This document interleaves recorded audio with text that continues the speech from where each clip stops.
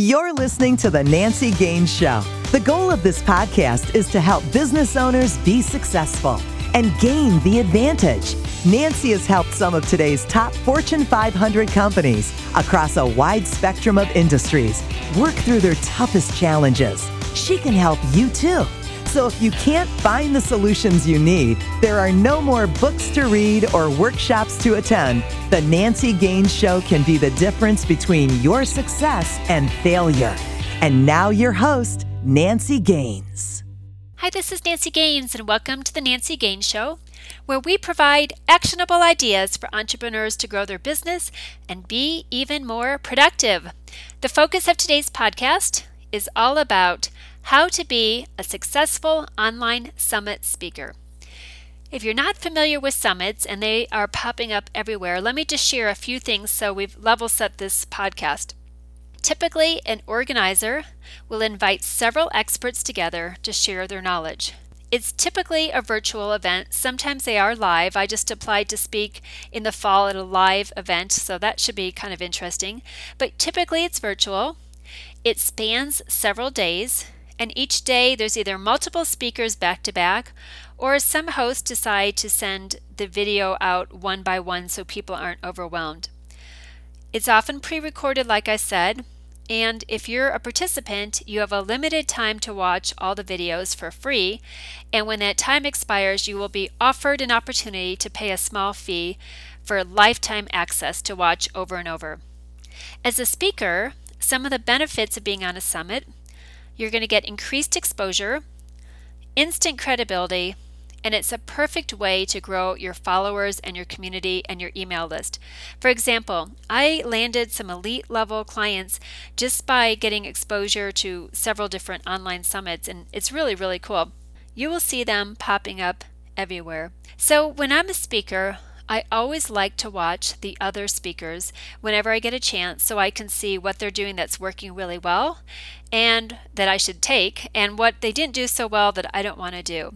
So I created my top 7 tips that if you are going to be on a summit, to really consider these. Now, some of them will be controversial. It's my opinion, and just the way I've seen a few things, I would not do these personally. So take it with a grain of salt. Use what you like, discard what you don't, but let me go through these 7 tips. Number 1, if you're a speaker, manage your energy. 20% of the videos that I watch, the speakers are just so unenthusiastic, and I'm thinking, why are you even talking about this topic if you don't love it and have passion around it? In fact, I'll get 5 minutes into a video, and if the speaker isn't just loving what they're talking about, I can't watch anymore. It's almost painful to watch a boring presentation. And again, like 20% of the speakers that I recently watched were so monotone that I just turned them off and disregarded them. I kind of lost a little respect for them, in fact, because they're supposed to be great speakers and couldn't even keep my attention. So, number 2, talk slowly. I know as a speaker, and this happens to me too, you get really, really nervous about being recorded, or you get super excited about your topic and you just go so fast that people can't keep up with you.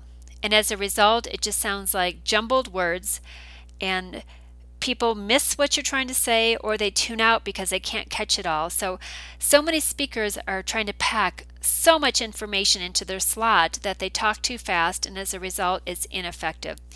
There's a lot of power in the pause. So put more pauses into your talk when you are an online summit speaker. Number 3, visual aids like slides or even the lower third of your video. Now, I totally missed this one on my second summit because I didn't have a lot of direction. The organizer said, submit a 30-minute video. Well, to me, I thought that meant just stand up and talk 30 minutes into my iPhone and save that as my recorded video. As I watched the other speakers, what I saw is many had slides. Some weren't even on their video, which I thought was kind of strange.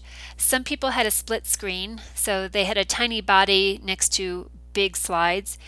Some talked and then threw a slide in here and there, which was nice for variety.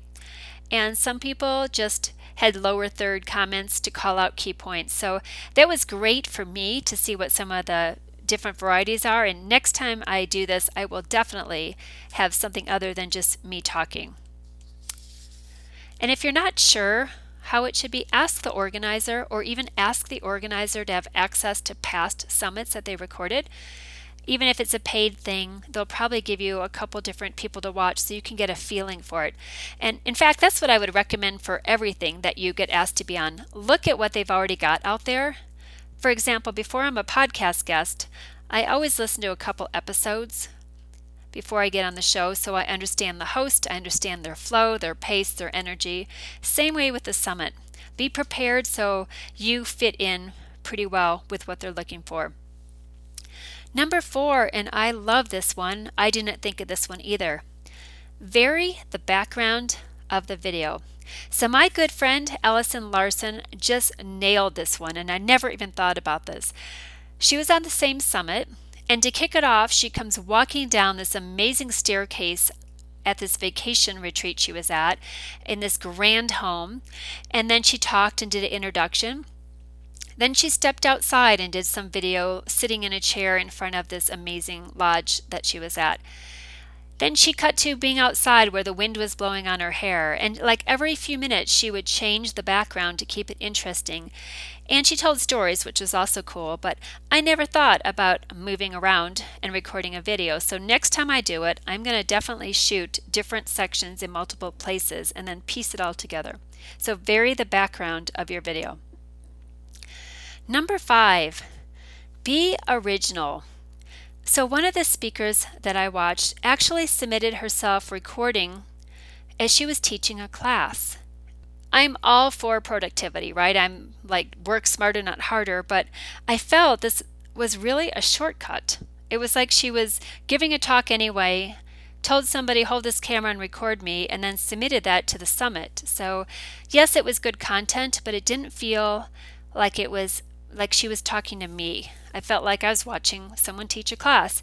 So, and it kind of, I would feel really awful if I ever did that. So, it kind of made me think a little bit different about this person. So be original. If someone invites you to be on the summit, take the time out to craft something specifically for that audience and personalized so that that audience feels like you are talking directly to them. Number 6, another controversial one. Don't overuse testimonials.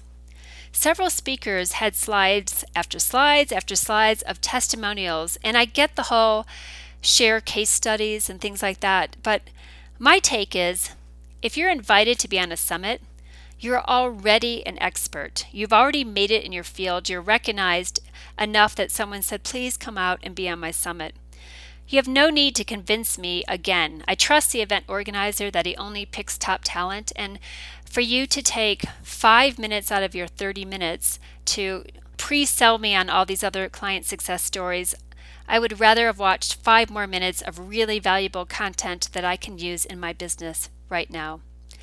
And my last tip, this is controversial as well, delay your follow-up. Delay your follow-up. So when I work with my clients, we systemize their follow-up. Following up after networking events, after coffee, after whatever. We always immediately set that first touch point. We make it systemized and automatic so they stay top of mind. In this case, I'm going to tell you to do something totally different. I suggest that you wait.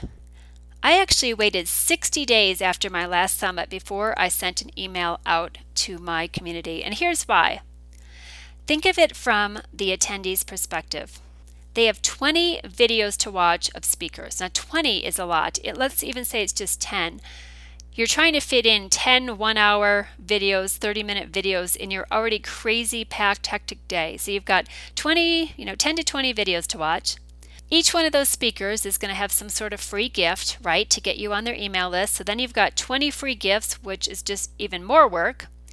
You're probably put into 20 email campaigns, so you're going to get these emails in a series of, 6, maybe 8 different emails coming into your inbox. The days after a summit will blow up anyone's email inbox. It's just crazy. And what happens then is people unsubscribe because it's just overwhelming. You will get lost among all the other speakers if you follow up immediately. So I'm saying delay your follow-up and be different and stand out. you're going to reduce your unsubscribe rate and have less competition, because people will be like, oh yeah, she's that speaker from that conference I went to. I totally tried this and it was just amazing with the results. So I am recommending, it's controversial, but delay. And if 60 days sounds too much, maybe just try 30, whatever you're comfortable with, but don't fall into the crowd with every other speaker. So those are my 7 top tips if you're asked to be a summit speaker. And it's always cool to be asked. I mean, it's like someone's recognizing your superpower and they want you to share all the great knowledge with their community. So it's really, really cool. I'm actually going to be on a summit later this month, June 22nd through 24th. Of course, it's free. You can go to my Facebook page and look at the video trailer, or go to nancygaines.com/speaking. The video trailer is there, plus the link to actually get registered. And this one is going to be really good. I looked at the lineup of the other speakers. Lots of new people, lots of new information. And again, once you sign up, you won't see my emails for another 30 to 60 days. So make sure you keep an eye out for that. That's all I had today. If you ever want to be on this podcast, let me know. If you'd like to be introduced to some people doing some online summits, let me know. We're always looking for amazing people to share their knowledge. And until next time, go out and gain the advantage. You've been listening to The Nancy Gaines Show, where you can gain the advantage. To schedule a VIP strategy day or speed consulting session with Nancy, connect with her on her website, nancygaines.com. That's Nancy, GAINES.com. On Twitter, Nancy L. Gaines. And on LinkedIn, Nancy Gaines. Be sure to check back on Nancy's website for new episodes. Until next time, you've been listening to The Nancy Gaines Show. Go out and gain the advantage.